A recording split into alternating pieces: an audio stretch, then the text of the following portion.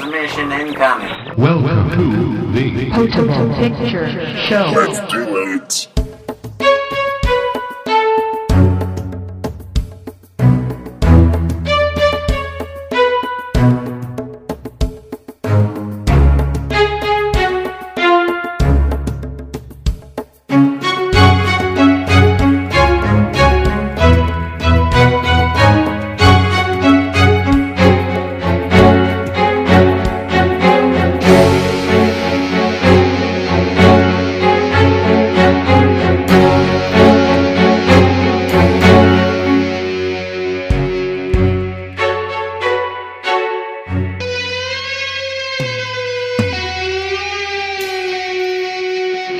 Episode 0073, Face Condoms and Dead Llamas. You've entered the Potable Picture Show, your podcast dedicated to motion pictures and drinking liquors. Welcome, I'm Kevin McCrae. I'm your host of this podcast, and I'm here to tell you this podcast may contain mature language. If that's something that bothers you, then tread carefully. On this episode, we are going to be taking a double dip again in feature presentation. We will be taking on Burnt and Our Brand is Crisis.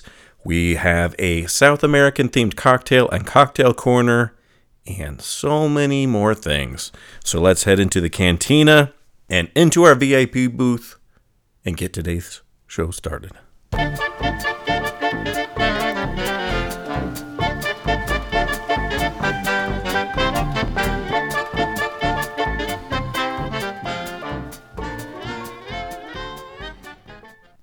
Sitting across from me, she's the head organizer of the Sierra Nevada Movie Club.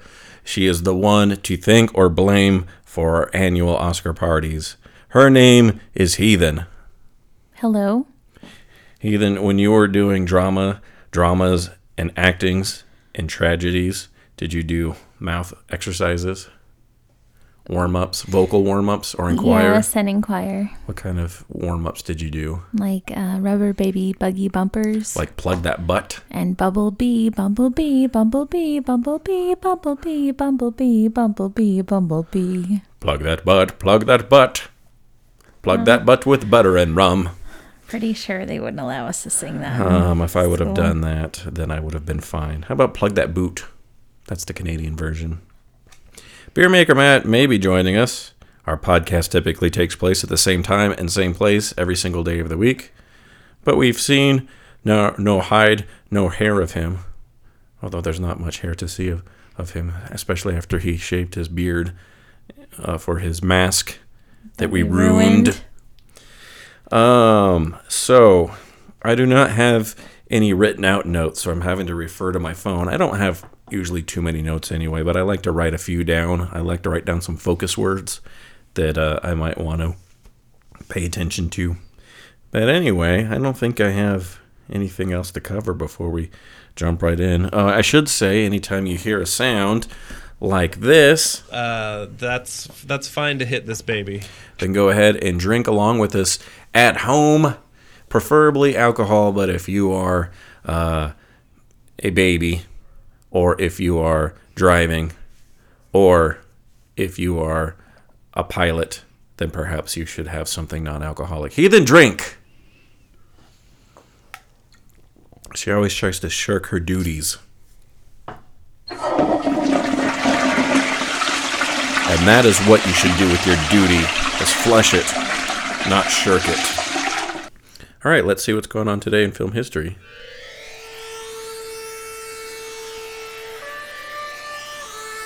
In film history.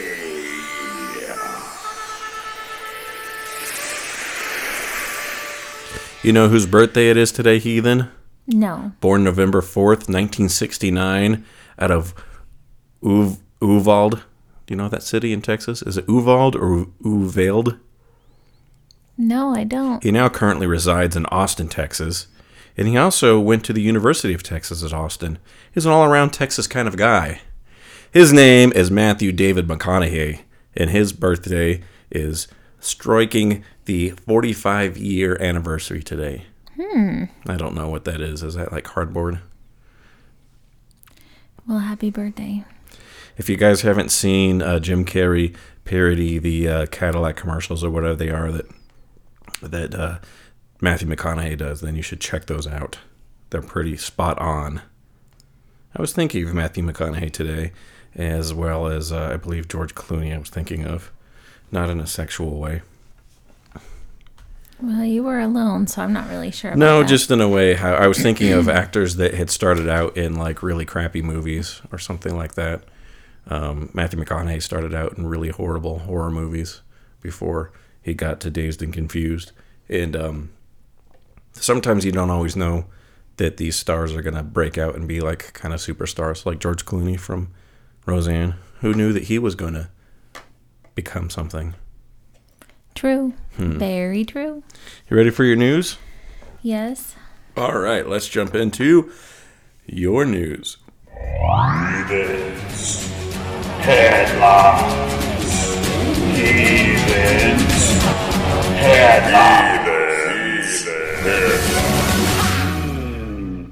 Hollywood has lost another big piece today. Melissa Matheson, the screenwriter behind E.T., the Black Stallion, has passed away at 65 today.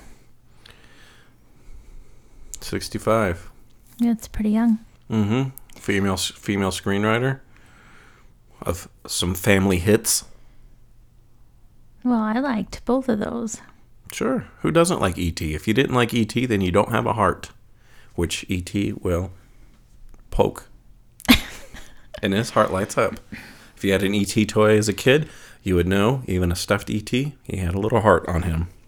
I have a heart on me sometimes. I have a heart on right now. You do? Perhaps. Is it made of stone? Bing Bong from... Bing bong, the witch is dead, but he's still here to give us head. From Inside Out. He was the imaginary friend of, what was her name? Joyce? Joy? No.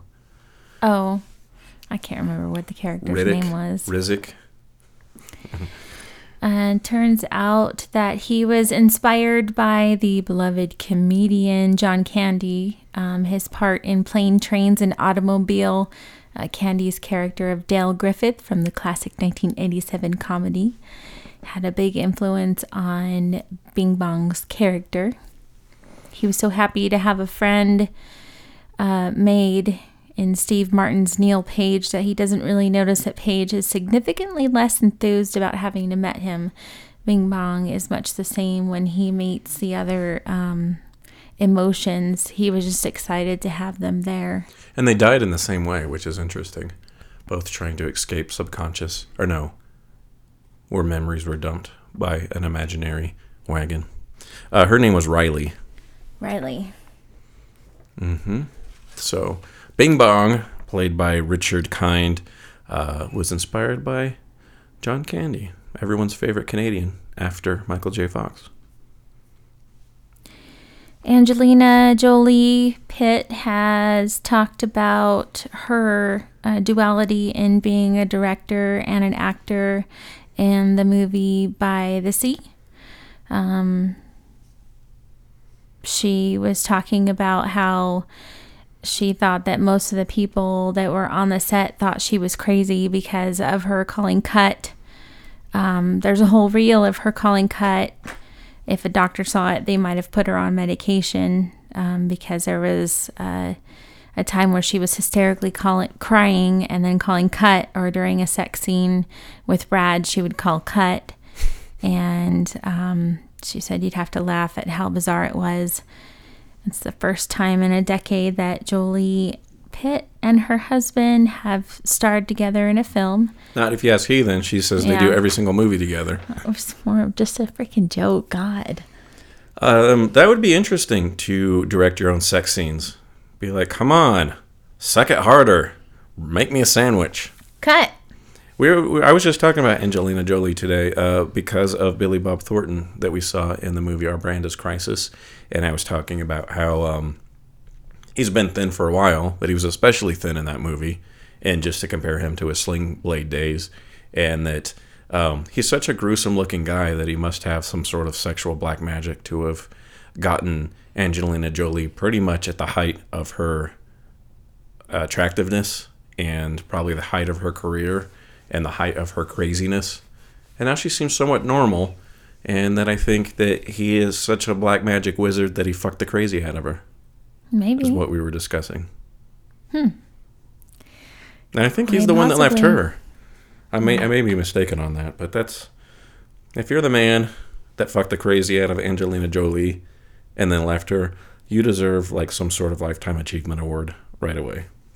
Well, then I think you have just given it to him. Come on the show, Billy Bob. Hit some babies with us.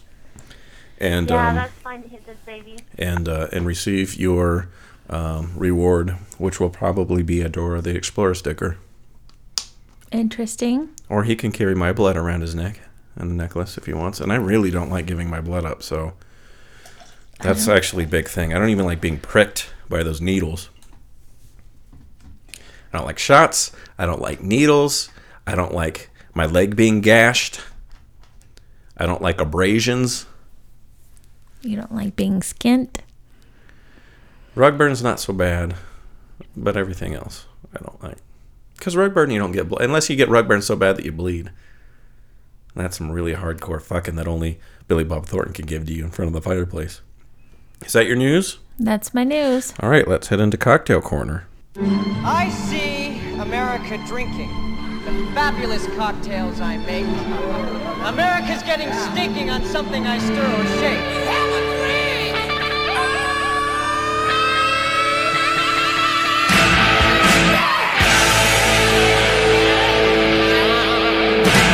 So here in Cocktail Corner, I wanted to make something that was related to the movie we saw, Our Brandis Crisis, which took place in Bolivia.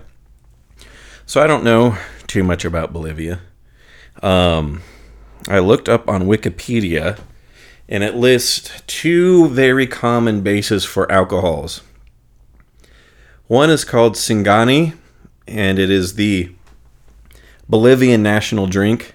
I could not find that in Reno.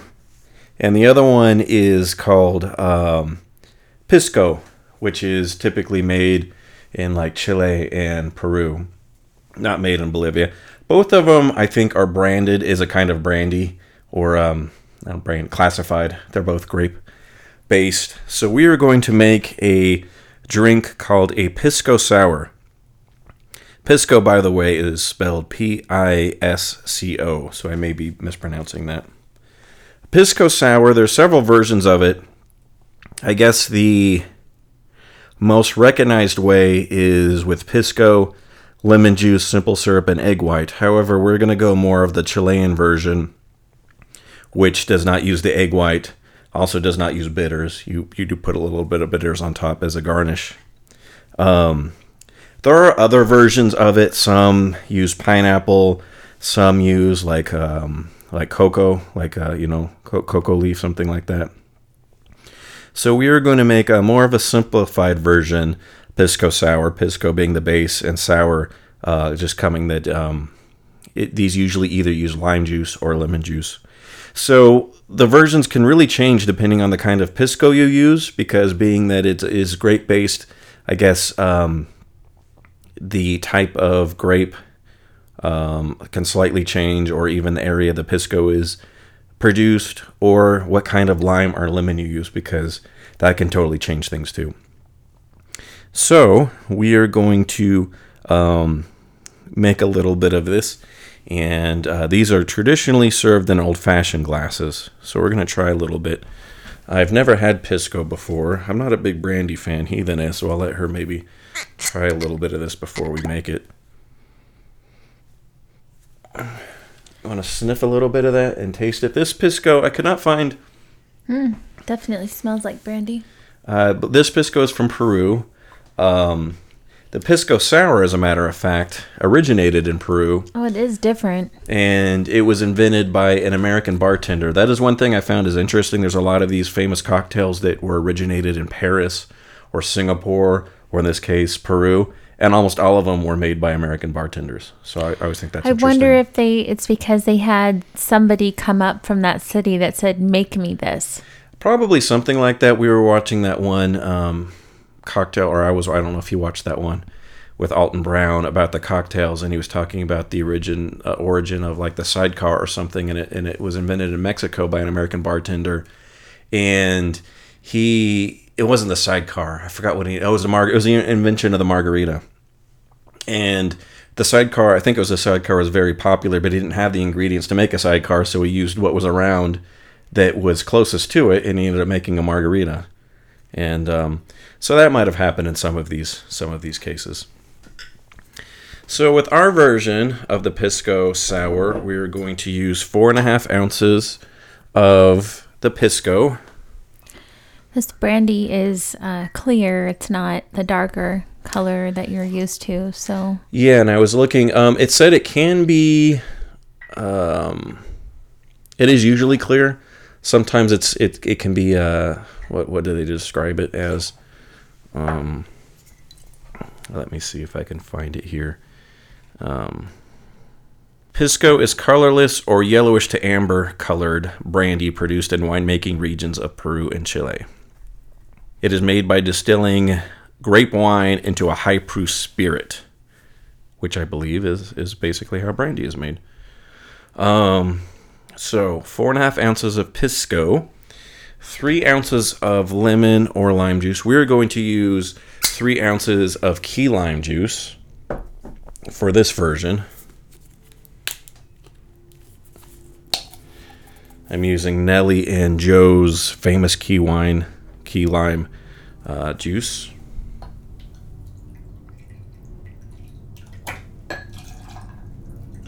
Oops, I squirted a little bit on the table. So I went just shy of 3 ounces on that one. And 2 ounces of simple syrup. Instead of simple syrup, we're going to use the agave, which we used last time. Actually, I'm not going to use 2 ounces on this because the agave's syrup is even sweeter than the simple syrup. So I'm going to do about 3/4 of an ounce. Or maybe even less. On that. And then that's all we're going to do. We're going to forego the egg white and the bitters, as I said. We're going to shake it. This is a shaken and strained drink, even though it is typically served in an old-fashioned glass. The blue glass is kind of tipping, so I don't know if you want to use that one. So I gave it a little shaky shake, and now it's taken on the color of the key lime. So kind of a margarita color now, like a sickish urine color, or maybe opaque yellow. That one doesn't look like the lid's all on it. And I can smell the key lime on it. So anything you want to toast to? The first snowfall was on Monday.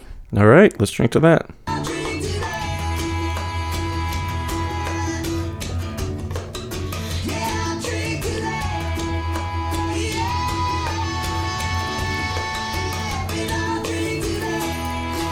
Pretty heavy on the sour, so it is very much like a margarita. It tastes like too.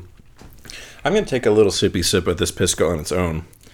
See what it tastes like. I would say not so much on the sour. It almost tastes like soap when you first put it in your mouth. Well, I was just following the directions.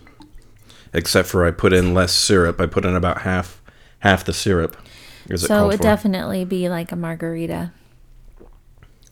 Oh, this Pisco's not bad. I'm not a big brandy fan, but it's a little bit sweeter. Definitely different than a brandy. When you smell it. Although I might not be tasting it accurately because I'm pouring the shot glass that had the agave in it. Let me drink it out of the bottle like a man.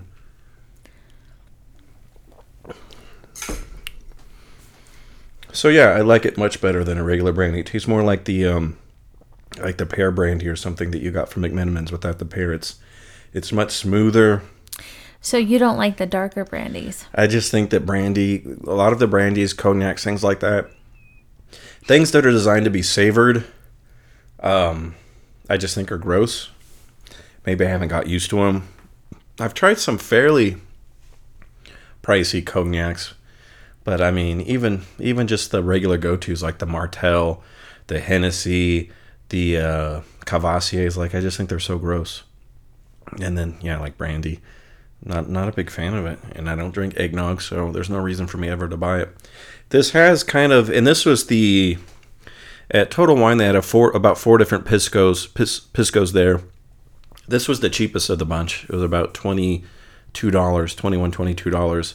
So I don't know what the more expensive piscos taste like. The only bad thing I can say about this is it's really smooth, but it's got a little bit of like a Pepper? just like very alcohol-y at the end. Mm-hmm. Like if I was going to burp right now, it would just taste like alcohol. Well, it's definitely the brandy, but it's different than a brandy after.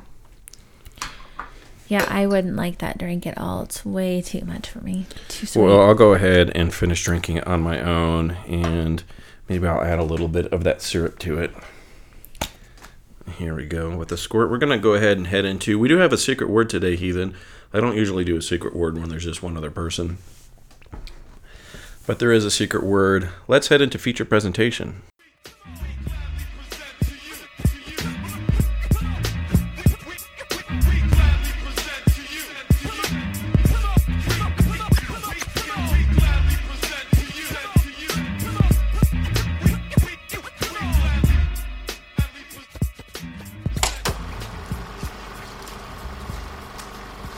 Feature presentation. We just got word from Beer Maker Matt that he's passed out somewhere in the vicinity of his house. So we will continue on without him. All right, so let me refer to my phone notes. We are covering 2 movies today. It worked out well, and I like when this happens, when you wouldn't think these 2 films would be that related, other than they both had somewhat considered A-list stars that both failed, with movies that both failed miserably at the box office. So Burnt is with a runtime of 101 minutes. Here's a synopsis. Adam Jones, played by Bradley Cooper, is a chef who destroyed his career with drugs and diva behavior. He cleans up and returns to London, determined to redeem himself by spearheading a top restaurant that can gain 3 Michelin stars. We also are covering Our Brand is Crisis with a runtime of 1 hour and 48 minutes. Sandra Bullock stars in this political comedy drama from Warner Brothers and director David Gordon Green, and inspired by the 2005 documentary of the same name, an expose of a bungled American election campaign in South America. And also, had I known that Beer Maker Matt wasn't going to be here, we also could have covered Bridge of Spies, which we also saw. But we'll stick to these 2. Just a couple notes on each of these, not too much, mostly casting directions. For Burnt, David Fincher was originally helmed to direct this 2008 film, just like last week. He was set to direct Steve Jobs. And it was going to have Keanu Reeves attached in the Bradley Cooper role. What I would have loved to have seen him chop furiously. Are you kidding me? I'm sorry what I did back there. I just There's no way he could did have pulled that off. a lot of drugs, and I'm very sorry for it now. There's no way he could have pulled that Can off. I make you a sandwich or something? Was that a good Keanu Reeves? No. And so they both left the project in 2010. One thing... both of these scripts had been around for a while too. Burnt was originally titled Chef, but Jon Favreau's movie came out about 2 years before that, and they had to fight over the title. Then they changed it to Adam Jones. Then they settled on Burnt. I don't particularly like the name of the movie, but I guess it fits.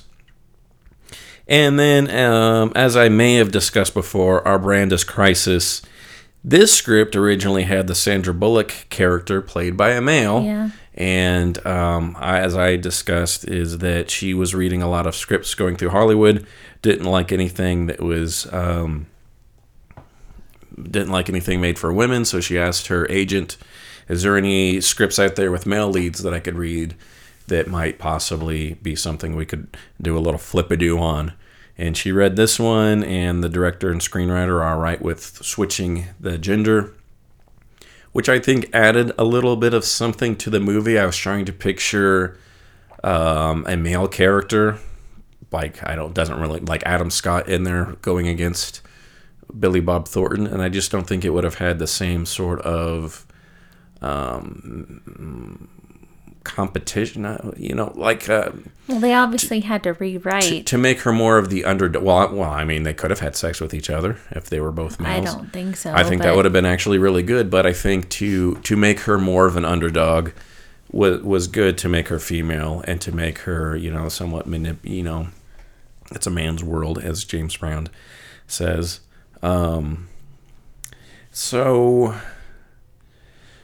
And also, again, this script had been around for a while. I'm gonna jump back and forth between these a little bit.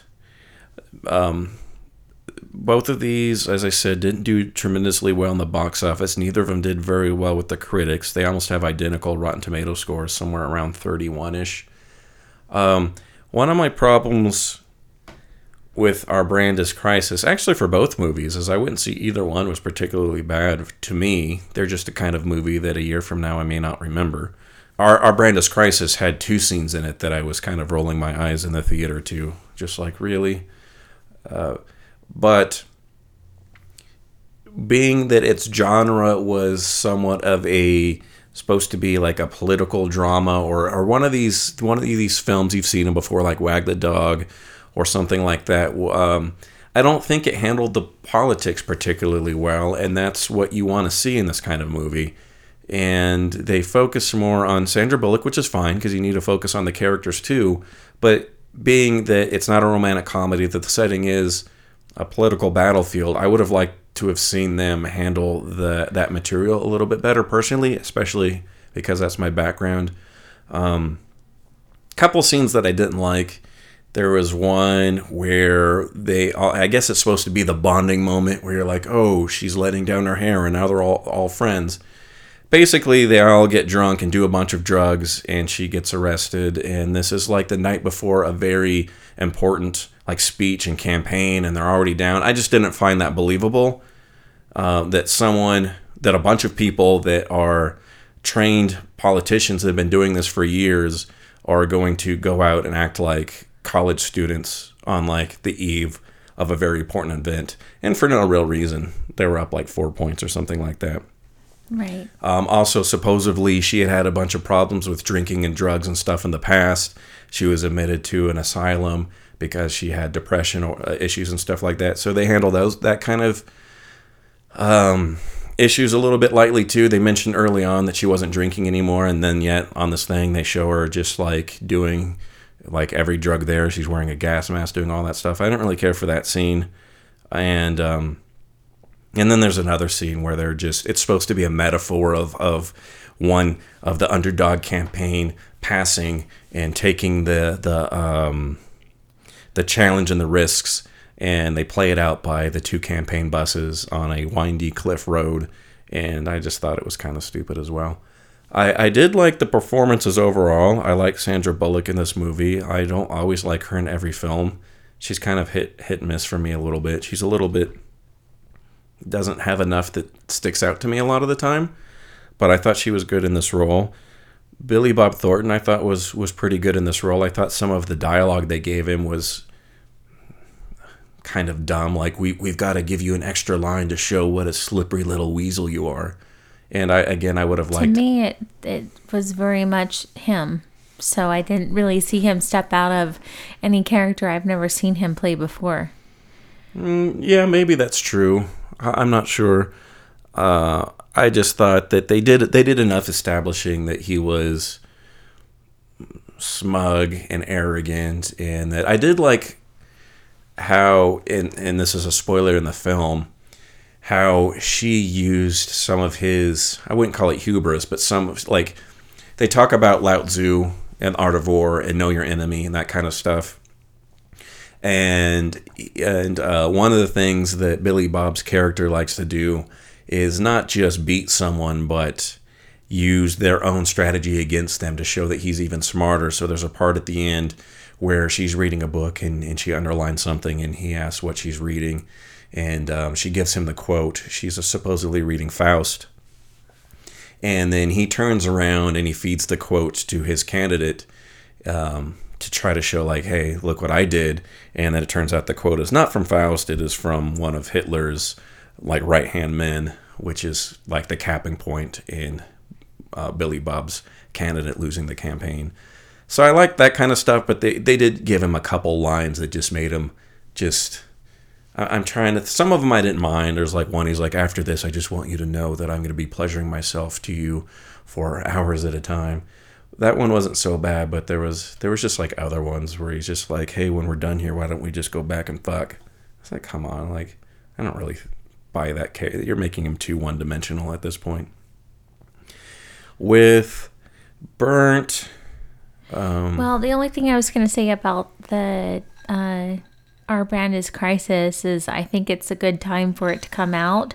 Me too. So at least people who may not be as educated might be looking at our new or our upcoming presidential election a little bit differently. Like, it might not actually be them talking. There might be somebody behind them. They might look at this movie and go, oh, there's other people.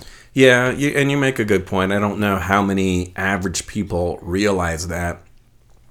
It's something I would say, like, I mean, a lot of people say, oh, the president doesn't have that much power, president this and that. It's not just that to me, not that the president doesn't have that much power. It really depends on the people they surround themselves with. And we've had some presidents that have surrounded themselves by very good, capable people, like Clinton. Did this. He surrounded himself with very intelligent people. And then there's, well, I guess it depends if you're going to follow him too. Bush the second surrounded himself with some weaselly people, but also some fairly capable people. And he chose not to listen to some of those people and decided to listen to Karl Rove instead. But it is... The president is a collection of voices, and he's just sort of the figurehead. He might have his agenda and the things that he wants to push, but he's also a collection. I mean, when you go on, watch a late-night talk show, and you see Jimmy Fallon doing his monologue, he didn't write any of those jokes. He's got 12 writers that write those jokes for them. But a lot of people in other states might not see that. So if somebody goes and sees this movie, they might... see that a little bit. I know. I was just making a point. And that's all I am hoping that this movie gets out there. Minimum. And it's something because I'm not too interested in the American election system or any election system or politics at that. I wouldn't say that level, but at that, the focus. But what does interest me about that is, and I have some books about it, is... the marketing side of it, which we try to see in this, like how you market your candidate, the slogans they use, the kind of advertisement they use. It's not even really about politics at that point. It's about advertising and marketing. And from a marketing point of view and from a psychology point of view, that's always really interested me. How you could be Dan Quayle or it could be Coca-Cola, and it's like, what is the perception that people think of this product, and how do we change that? And so I would have liked to have seen even more of that in this movie. And I would have liked to see the main guy that they were pushing, I would have liked to see him have more time as a rounded character. They spent a little bit of time developing him, and then they kind of made him just a caricature again and didn't really explain too much of his motivations or anything about it. It would have been... because this was Sandra Bullock's character, it was like her... return to try again. She'd failed a bunch of times. She had, as Billy Bob Thornton said, I thought you retired or died or something. And also, the candidate she was representing, he had been president 15 years earlier and had failed and been, pushed out of office.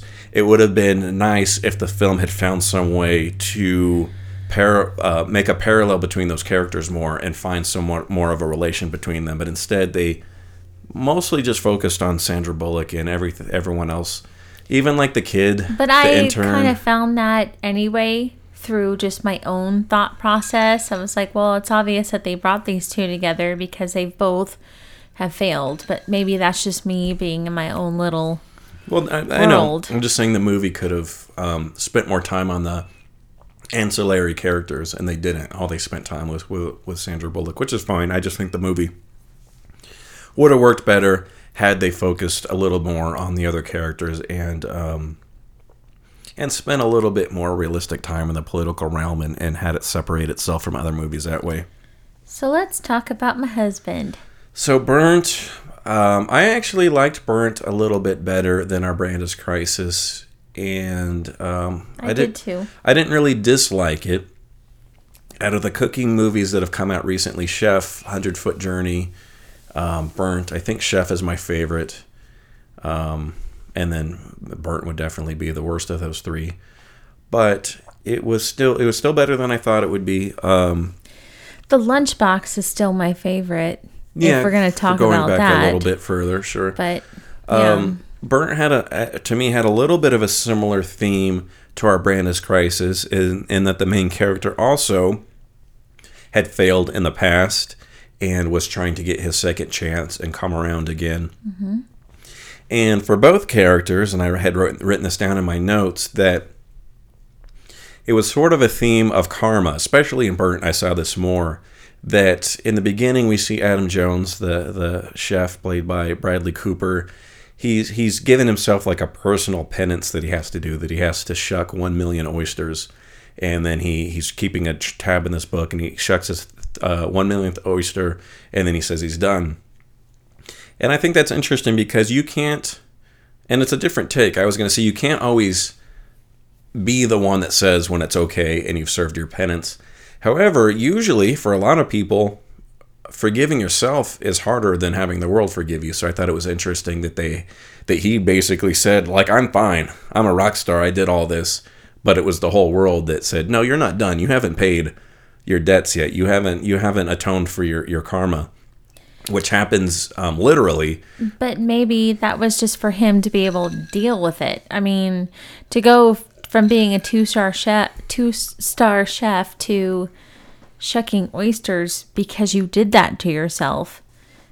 Anybody can shuck an oyster. Well, he had burned all his bridges, which is where the title comes from. Is he had worked in a bunch of like fish markets in America and saved up some money and moved to Paris. Lied his way into a somewhat of a famous kitchen. The owner of the restaurant had taken Bradley Cooper under his wing. Bradley Cooper had met a lot of chefs and people, and he'd worked his way through the kitchen. Basically, was a kitchen rock star. And then somewhere along the way, his ego and drugs and drinking and partying got in the way. And then when he had been under the influence of one thing or another, he had done even more stupid things. He'd gotten himself in trouble with drug dealers. One of the chefs from that kitchen had left to open his own restaurant, and Bradley Cooper had, or Adam Jones had let rats free in that person's restaurant and called the health inspector and got that guy's restaurant shut down. So again, the spoiler as far as karma being paid, we wait almost all the way through the movie. One of the longest, what do they call that? The long deal? What do you call it in con? The long con? So like the long con is this guy's like, no, it's all forgiven. We're brothers. Everything's fine. He gets hired into Bradley Cooper's restaurant. It's a sous chef. It's like his number 2 guy. They go through all these things. And then when they think the Michelin guys have come to the restaurant, the sous chef says that's for Paris and sabotages what he thinks is the Michelin What meal. was it though? It was the tarragon. He'd put cayenne pepper inside some mustard or something like that and made it too spicy. It was supposed to be regular pepper, and he put in like cayenne pepper, whatever it was. The meal got sent back because they said it was too spicy. But it actually wasn't the Michelin people. Yeah, and there was other ways, and he was still trying to deal with his atonement in his own way. He didn't want anyone to help him pay for the drug dealers. Someone had to do that. So eventually, a lot of it was outside influences that were coming back and forgiving him. I would have liked to have seen maybe more of a personal growth. He didn't grow too much personally, and then what we saw, we just heard about all the fucked up things he did, and then once he's on screen, he has some bad moments, like a lot of chefs that we see. If you watch Hell's Kitchen or something like that, he's a guy that yells at people and he wants everything perfect. He basically, he tells the kitchen, if it's not perfect, we don't send it out. And why did you serve that? Why'd you do this? And he yells at everyone, screams. Again, just imagine something like Hell's Kitchen. Right, but for movie perspective, they had the psychologist going, why aren't you in classes? Like, how do you plan to maintain your sobriety? And he's like, I am cool. But then when he cracked, he actually showed up at his Rival. I was going to say a different word, but at his rival's restaurant, Plastered, and he took care of him. I think that was my favorite relationship in the film, and they even describe it in the near the beginning as Mozart and Salieri. So if you're not familiar, well, if you've never seen the film Amadeus, or you're not familiar with him, Salieri was like the court composer, and he was really well known, and he was cultured, and he was like the top of his game. And then Mozart came along, and he was this young kid that just had natural talent. They could sit there and just write symphonies while he was masturbating, and broke a lot of rules. And Salieri always wanted to be better than Mozart, and he couldn't. And they had somewhat of a rivalry. Mostly it was a one-way game. And that really they said the same thing in this movie. Is the guy that was the quote Salieri said, we need you, Adam Jones, because you push all of us to be our best. You're the best, and we just strive to be as good as you. So you push all of us. Thought that was kind of cheesy, but I did like the other scenes where they were like friendly rivals, sort of like Siskel and Ebert, where they would go to each other's openings of their restaurants and they would talk shit to each other, but they weren't necessarily too malicious. They were mean, like verbally, like, when did you start cooking shit? Like, it seems like I heard a rumor that you lost your touch, and apparently you did. And then, that kind of thing I thought was pretty cool. I thought that was way more interesting than clicking with the bag. Thought that was way more interesting than the Sienna Miller stuff and that kind of part. And I guess at the end they did show some growth. He still, Adam Jones still didn't bow to what he thought. There's a part when the real Michelin, they think, comes in, and instead of Bradley Cooper freaking out and everything, he just says, we just do what we always do. Basically like a really good sports team. It's like we're not going to treat these people any different than we treat anyone else, because we're always going to do everything perfect anyway. That's what he wanted for his kitchen in the beginning. Yeah, just to be perfect all the time. And it seemed like he had trained them a little bit, but he'd also calmed down, which they also show when he joins the family meal. Well, so I think that's once the... So the kitchen, they cook a family meal for themselves that they all eat together, and he always sits alone, separate, which is kind of something that I would have done to show that I always gave myself a little bit of separate... Well, not necessarily chef, just let them bond, for one, and two, give that little bit of distance to show that I'm still the authority. I wouldn't always do that, but... So I didn't see anything wrong with that too much. I liked that they both films somewhat talk about mentors. Sandra Bullock's was her father, and a little bit actually Billy Bob. And Adam Jones, we never meet his mentor. He's just talked about a lot. John Luke or something, the owner of the restaurant. It was John Luke. His father figure, and his. And Adam Jones must have been somewhat of a son figure to John Luke, because he passed on his kitchen knives, which were like the most... And not only passed them on, but sharpened them personally before he died, because John Luke told his daughter that Adam Jones needs everything perfect, so I'm going to, cut these myself. I always thought it was interesting. I never really had a mentor myself in anything like that. It would be kind of nice. In some ways... When I was younger, my uncle was somewhat of a mentor, although nothing specific. It was more like a real life role model. Like, we should do this. We should do things outdoors. We should play sports. We should smile. We should try to treat each other nice. But it wasn't anything necessarily like I want to specific be like him. skills. I mean, he did teach me how to golf and do a few things. My friend Tim took me under his wing a little bit to show me some things in playing basketball. It would try to help me on my shot. And I guess I would sort of model myself in certain ways. I would watch that and try to copy that. But I can't think of anything like, even and not in a big way. When I was working on films in LA, there was a lot of people I'd go up to and I'd ask if I could watch or help or if they could teach me something. And everyone was okay with it. I remember this one assistant cameraman. He would often, since he saw I was interested, would often pull me to the side and show me certain things like how to roll film and things like that. But again, no one that really was planted firmly in my life for a long amount of time. And as far as myself, I don't think I was ever a long-term mentor for anyone. I did a lot of short-term mentoring myself, whether as a manager and trying to train people how to sell or customer service, or as a teacher.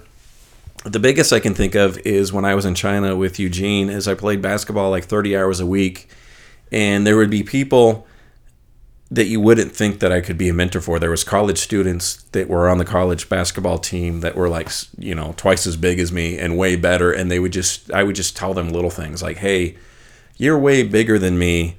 Why don't you try doing this instead of this? Why don't you just turn around and shoot over me instead of trying to do something that would be called as a foul? And keep the ball high, because someone like me might just knock it out of your way, or I would always be telling people little things that they could work on. But again, I never had like a personal person that I thought I mentored as a whole. I can't think of like any personal mentors other than Mr. Rose, my choir teacher, for a very short time in high school, maybe a year and a half. He was pretty influential to me, because it was my freshman and half. Oh yeah, está bien pegarle a ese bebé. Drink. I don't do that to you when you're speaking. Drink. Half of my sophomore year in Westlake. There. When I went into high school choir, things changed. It wasn't just a big choir, it was a group, and everybody had, the choraling quartet, we had the singing sopranos, we had 7 or 8 groups along with our choir that you had to try out for, and he was very influential. I can't talk. Please don't. That's fine to hit this baby. Influential. Drink. Influential drink. Okay. So you were in this big choir. The choir had a bunch of other subsets and other groups of singing people. And what did he do that was mentorish? Well, when it came time to try out, depending on the size of the group that you were trying out for, you would try out in the group. To find out where you would, obviously in the choir of 350 people. It's a big choir. Yeah, that was the size of my school in Incline when I transferred. So it was a big transition for me. I could probably be part of a choir if it's 350 people. Well, just the choir, you would sing That'd be Knight's with chair. Mr. Rose in front of his piano in front of everybody. And he would tell you where you would belong. You would First sing soprano, second in front of soprano. 349 people. Yeah, just whatever you felt like. That'd be hard for me. No, it was very easy for me. I'm fine. You're very easy, I know. Thank you. I'm not sure how you would know that. Anyway, but when it came Mr. Rose told me. When it came time to trying out for the smaller groups, of course, I wasn't the choraling quartet because that's boys, but they had the smaller 4 or 5 or 7 groups of female. So they're all like a cappella groups? Mm-hmm. then he would pull you into another room and it would be just you and him, and he would give me so much advice. He'd be like, you don't have to worry, do this, do that. And that's where I got a lot of my comfort or confidence in singing around him, just to try out. So that's good, because that's what I was saying is a mentor is more than just teaching. So I think it's showing a skill, but also showing how to live your life while doing that skill. And that's why I said, like, my uncle was more of a role model, didn't really show skills too much. And then I had people that showed me skills that weren't really role models. Again, when I first started playing guitar, my brother would show me like a couple, like, things on guitar, which I picked up really fast, especially with him showing me. But again, it wasn't really, like a Mr. Miyagi thing. He didn't really say, like, you should practice like this, or you should do this. He would just say, well, this is how you play this AC/DC song. And I'd be like, oh, well, that's cool, because I didn't know how to do anything. And this was, pre where you could look up everything on the internet. It was helpful. Got me started on things. Just real quickly, I would say as far as career, I would say it's my girlfriend, Melody. She's been in banking since she got out of high school. And that's how I met her. I actually knew her sister from my high school. She's a couple of years younger than me. And she's the one that kind of got me on my path to banking. But that's all I have to say. That's fine. I don't have too much else to cover. I wrote down, and this is more about burnt, was control, and this related more, burnt related more to the film Steve Jobs than to our Brandeis Crisis on this, in that they were both pretty similar. As Heathen mentioned, when Adam Jones is going to his therapy sessions or whatever, they're not even really supposed to be therapy sessions. They're more just drug tests, and she happens to give him some free advice while he's there. And she talks about something like, why are you driven to do this? Why do you need to do these things? And he kind of gives us reasons. And then she says, well, what made you this way? What happens if you don't get this? And he's like, well, I'll die. So for him, it's like doing everything perfect is life, and you need control. He says it's the only thing he's ever been good at, the only place he ever felt comfortable, and everything has to be perfect. And if it's not, then that's like his whole identity. He'd rather just be dead because he'd rather not exist. And that's how I was for a long time. And we saw that in the Steve Jobs movie too, when he's talking to him about the adoption, and they're talking about, it seems like a lot of his, we mentioned this on last week's podcast, that Steve Jobs is making a lot of his decisions, and he needs so much control, and he's almost dictatorial in his control, because he feels like, again, according to the movie, that when he was a baby, he didn't have control over his parents or being adopted or anything like this. So ever since then, it's been his life goal to control every little thing. Which, if you are a genius or you have a vision, in the movie, he says he's the conductor that plays the orchestra. If you can see the long-term goal and you know the way to get there, and you can't rely on 150 other voices in your way telling you there's this way and that way, and get bogged down, sometimes you need to have a certain amount of control. That is kind of like where I was, not to get off the path, but raising a teenager and two stepkids. I quickly realized that, hey, I'm the only one that's going to be able to actually do this, step up to the plate. And so I needed to take control, and I needed my area, and whoever did not fall in line, I had issues with. So I definitely identify with Steve Jobs and Adam, what's his name? Adam Jones. Yeah, definitely identify with them at that time when I was trying to raise teenagers, because, God, they're fucking crazy. I believe, I'm checking right now. Yeah, Adam Jones is also the name of the guitar player in Tool, I believe. So it's a pretty common name. I'm sure there's about 150 Adam Jones out there. I wrote down also, we talked about this on the podcast before, about where do you belong, where do you feel comfortable. Adam Jones says, as I mentioned, the only place he's ever felt in control was in the kitchen or where he belonged. It was a sense of belonging as soon as he got there.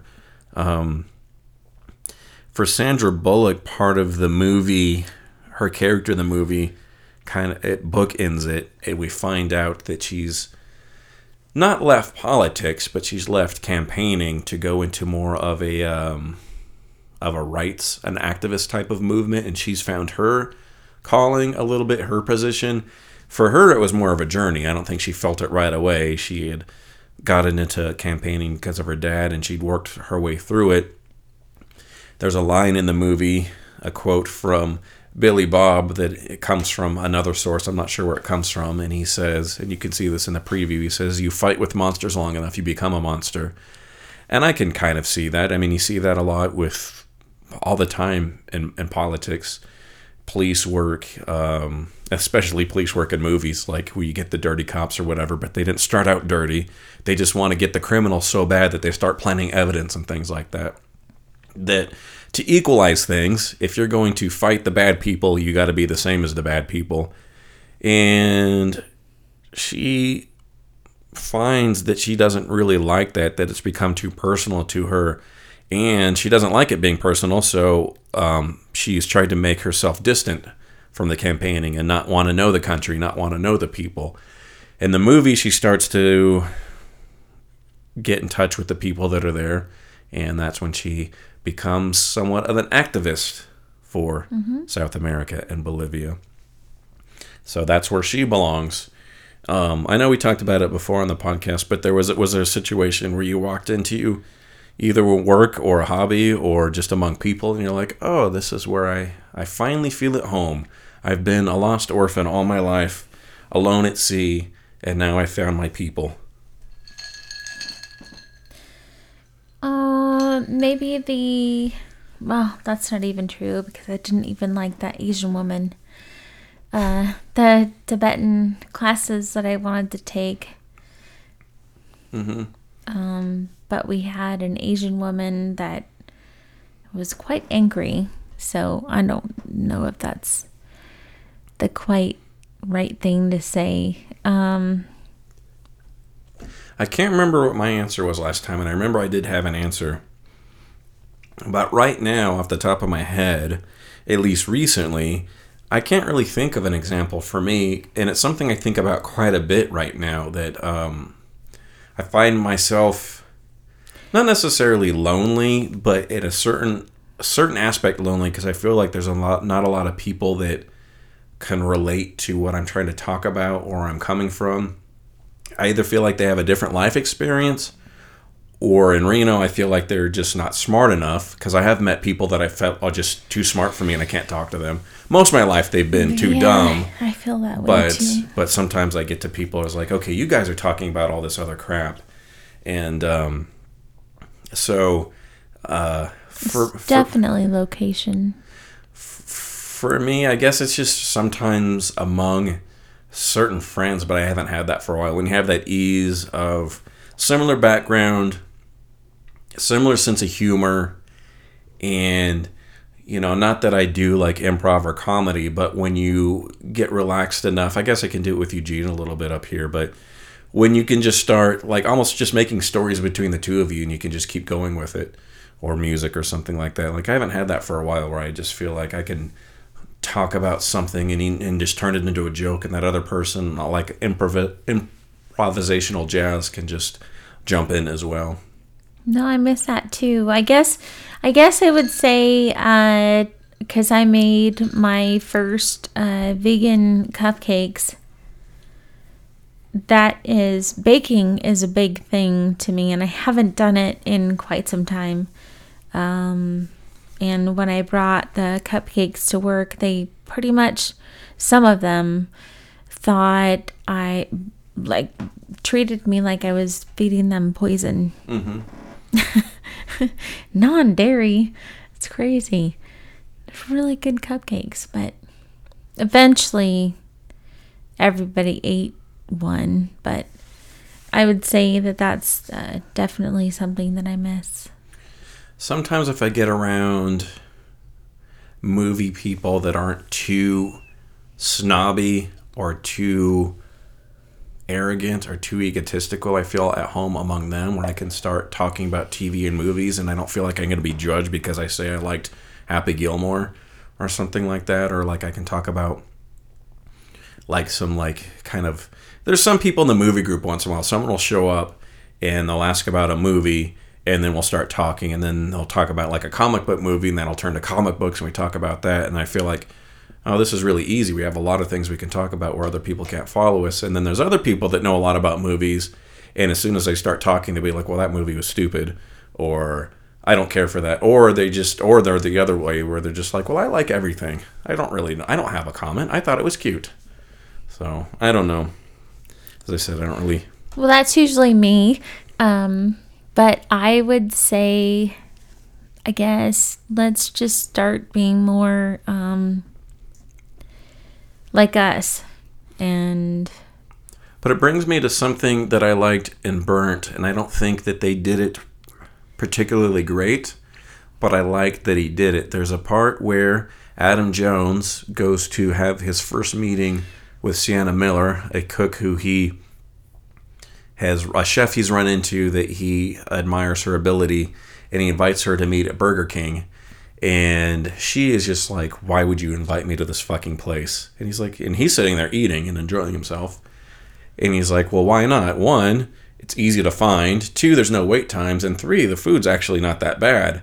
And to me, it goes back, it's not the greatest analogy, but it does go back to there's some people that they can be film snobs that'll just be like, well, Adam Sandler's in that, so that movie's got to be horrible. Or it can go he also said it was cheap, too. It's cheap, and he said it's like French peasant food, and he goes off on all of this. Yeah. But it can go to, I've had people with beer. I get it all the time where I'm like, well, I like to have like a PBR when I'm eating chips and nachos, because I'm not going to eat that with a Newcastle. I'm not going to eat it with any really refined beer, because you're going to lose all the nuance in the beer when you're eating something really spicy. There might be another beer you can pair with it, but people are like, I would never drink PBR because I only drink $10 beers. So the fuck what? I drink $10 beers too. There's a time and place for everything. You can get it with people that drink wine. You can get it with food.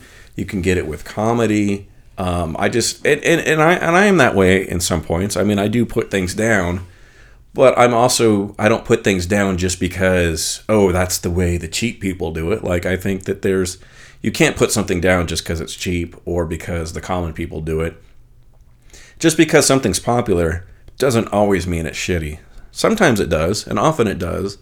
But just because everyone likes Game of Thrones pretty much, I mean, no one's like saying that's shitty just because everyone likes it. But sometimes it does. If Game of Thrones was on CBS or something, well, it'd be different because it wouldn't have like beheadings and tits. But I think because it's on HBO and it's harder to get, and it's a little bit more of a rarity. And same thing with Walking Dead. People always want like something special, like something exclusive that only they have, and if everything's common to everyone, then it's shit. And I don't really like that attitude. I agree. I have a lot of friends that are like film elitists, and I go to a movie with them, and I can tell even before the movie started that they're like, you can feel the energy coming off of them. They haven't even given the movie a chance yet. And it's just because, like, well, this is a horror movie. I don't watch horror movies because horror movies are for the lower class. And then it turns out, like, to me, the movie's really intelligent and plays with the cliche and has a lot to say. And then we're leaving and talking about it. And I was like, I like this. And then he's like, well, I just did not care for it. I have really learned a lot about movies the past almost 3 years, and my eyes have been opened. I generally like all of the movies, but I would say 3 years ago I would be one of those people, I'm not going to go see that movie. And where now I'm like, sure, let's go see it. Well, if it's not to your taste, I mean, you don't generally like horror movies, so you might But not there's go see a it. lot of movies that are not to my taste that I go and see. I'm like, I really like that. Well, yeah, you can. A lot of people, when she tries to do her chick flick meetups or whatever, and it's like, I say, I'm not against chick flicks. I'm just against bad movies. And most chick flicks, again, like talking about Nicholas Sparks films, are bad. But there's other chick flicks, like When Harry Met Sally, that I really like. It's probably my top 50 movies. So if a movie's done well, I'm going to like it. You don't need to bash my chick flick meetups. If it's a meetup that I want to do, then... No, I'm saying, when I say I don't want to go see that movie, and they're like, well, it's a chick flick, that's why you don't want to go. And I was like, no, that's not why I don't want to go. One, I don't want to go because I think girls should have like a bonding time on their own, and that's cool. And two, I don't want to go see a shitty movie. It's not because it's a chick flick. Goes back to the Christian Slater thing, when I used to bag Christian Slater, and they're like, you're just jealous. Never said that to you about that. No, other people would, like other people in our movie. Okay. In our movie group. Saying to me, I was like, it's not me. I say it for other reasons. Please come. And I can have my own preferences too. Something may not be necessarily bad, just bad to me. Like I continuously say that Ryan Gosling is overrated. I'm not saying he's bad, he's just overrated. When I see the preview for the film The Big Short, which is number 4 on my anticipated movies of December, I think the cast looks amazing. Christian Bale is one of my favorite actors. I think Steve Carell will probably be the best actor in the movie. Brad Pitt just looks... I like it because he looks different in it. He's like looks like a weird, bearded, economics looks professor. Like himself? No, not... Well, looks like himself, I guess, in real life, but not like he ever looks like in a movie. And then Ryan Gosling is just playing like a greasy version of himself that he always plays, and I hate his voice. If you could tell me the difference between illegal and idiot. So you just don't like him. It's okay to say that. I mean, I am not one of those chicks that's like, oh, The Notebook. I've never have been. I didn't even see The Notebook until like 2 years ago. I like the part. Talking about that hamburger part about, he does say, he said, you know what's wrong with this when they're in Burger King? He says it's because it's consistent. He says food shouldn't be consistent. I actually disagreed with that somewhat, but I know that's why McDonald's and Starbucks are very popular, because you can go to Starbucks in San Jose, you can go to Starbucks in Palo Alto, you can go to a Starbucks in Beijing, and it'll all be the same. You know what the menu is, you know what you're going to get, there's no surprises, there's a comfortness to it. Okay, now, you can be consistent and still be good. I don't think that there's anything wrong with being consistent. The problem with being consistent, whether you're a cook or a baker, is if you think that you have it to a T, you forget to taste it. Every once in a while, you still need to taste your batter. You still need to taste what you're cooking. That's not his point in the movie, though. I think it was. No. His point in the movie... Consistency is they're not... He says... well, I have a different... Because he asks, he says, well, why do chefs cook? And she says, well, it's like an extension of our feeling. He says, exactly. Cooking is like a passion. It's an extension of our feeling. We can't always feel the same way. It's got to be this and this. And I was like, I don't really agree with that. This is different because it has nothing to do with cooking, really. But I disagree with you. But for me, it's the difference between beer and wine, and it's one reason I like beer. And on the other same side, the same reason I like wine. You can have a Zinfandel, the same region in 2012 and then 2013, and they can taste completely different because of the weather and other conditions. And I think that's kind of cool. And that's why when I get like wine and my brother just drinks the whole thing in one gulp and says, I'm going to go to the store and get you another one, I say, you can't. That wine you can never replace again. That's a memory, and that's a one-time only wine. Where beer, like Newcastle, like one of my go-to beers, I like it. I like the taste of it, and it's always going to taste the same. So he was more talking about consistency as you go to McDonald's, you're going to expect this. Well, that's what I was saying. I don't think that's what he was saying. He was saying that... and that's not what he wants. He was just saying that there wasn't really any passion in it. There isn't, because there's nobody cooking. You go from the freezer to the frying pan. I don't think that... I mean, I eat a lot of things that I think are delicious. I can tell you that my feelings were hurt by several coworkers of mine because they really... When I say that they thought I was feeding them poison, I not kidding you. They wouldn't eat the cupcake until other coworkers were like, this shit's pretty good. Yeah, I didn't know what to expect. I tasted these cupcakes as well, and it's not like I'm afraid of vegan, because there's nothing wrong with it. I mean, I'm probably more afraid of eating tripe or something like that, but it was just like, okay, well, what is it? Because I've had some pretty disgusting vegetarian or vegan stuff before. It's like, so what is this going to be like? Is this going to be something that I will enjoy? Because there's a difference between something I can eat and something I want to eat. And I thought it would be like, well, this is something I could eat. And then I ate it, and it was actually pretty good. Mm-hmm. I mean, it was something that I would have bought or chosen to eat. Because I'm a banker, and I'm like, You're a I banker? didn't. Well, I'm both, actually. That used to be my marketing thing. I loved it. Loved it. For selling checking accounts and selling cakes. I did. I'm a banker and a baker. We got it. Loved it.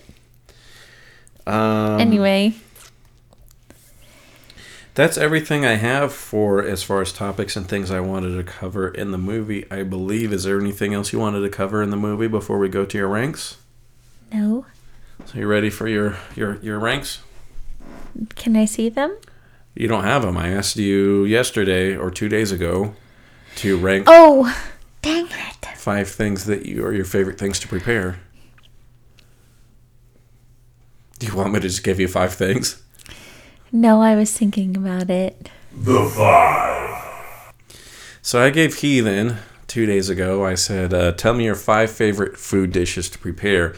This is also a topic we had on the podcast before, but it wasn't 5. We just said, like, what is one of your go-to dish if you're on a date or something and you wanted to impress someone? And I think Matt talked about some sort of manicotti or something like that.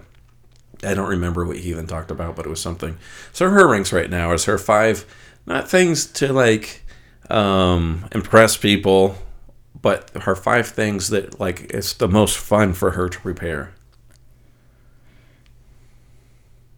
I do like to prepare prime rib. Okay. I do like to prepare Thanksgiving dinner. All right.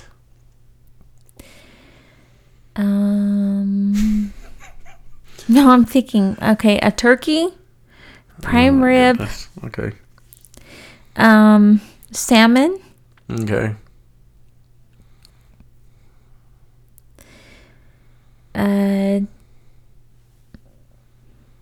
a custom cake,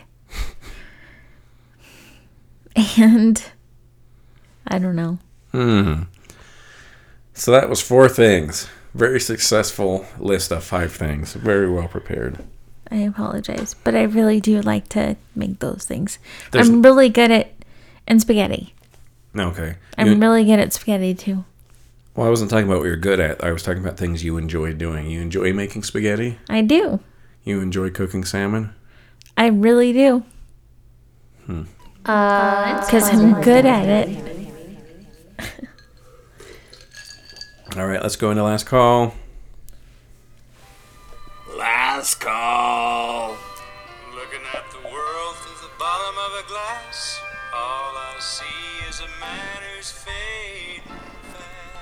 Last call. So I followed the directions on this cocktail, and it is a very lemony. I can't believe how much citrus they called for. So I don't think it would be bad.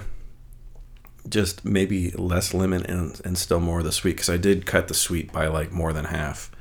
That might have helped, but Jesus Christ, it is starting to give me ulcers with the acid in the lemon. If you want to see pictures from this episode, go to potablepictureshow.com. Give us some feedback. Get on our VIP line, 775-996-3986.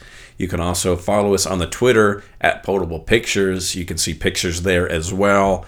Not only of our podcasts, but of our drinking travels and some of my views on films and actors and things like that.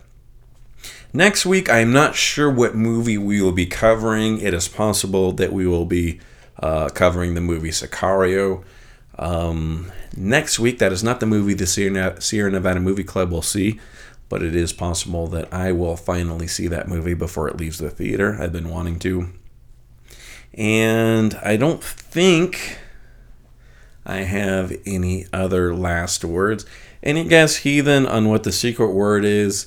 It is a feeling that possibly Adam Jones had at one time in his life, and also Anger. That is not the secret word. Any last words? Hurt. Is that your last word? That was another feeling. No, I have no other last words. Until next week, everybody, keep it wet. Happy harvest. All my neighbors are fast asleep, and I can't find anything to drink. Mackenzie's drank all the grain alcohol, so I'm headed down the street to first call. Me and the Pats were staying up late.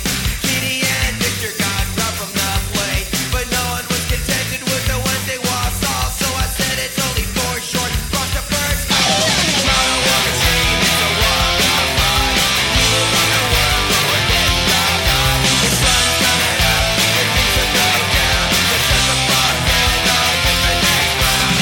6 a.m. What's my roll around here? No one to put in the brakes. We'll stop the second machine. We're gonna keep the cold egg. I gotta keep the region. We're not gonna let sun. Right out of back on our fun. It smells like bleach, adult diapers and mold, and everyone around me's over 60 years old. But we're gonna share the next hour or two. We all got each other, nothing better to do. Irish coffee and Irish hot dog. A fat Joe Juice starts singing this song. I said it was a hook, and the fat guy is me, so I find my shot and fuzzy back free. 6 a.m. What's my roll around here? No one to put in the brakes. We'll stop the second machines. We're gonna keep it golden. We're gonna have a day break. We're not gonna let sun. Right out the side of the sun.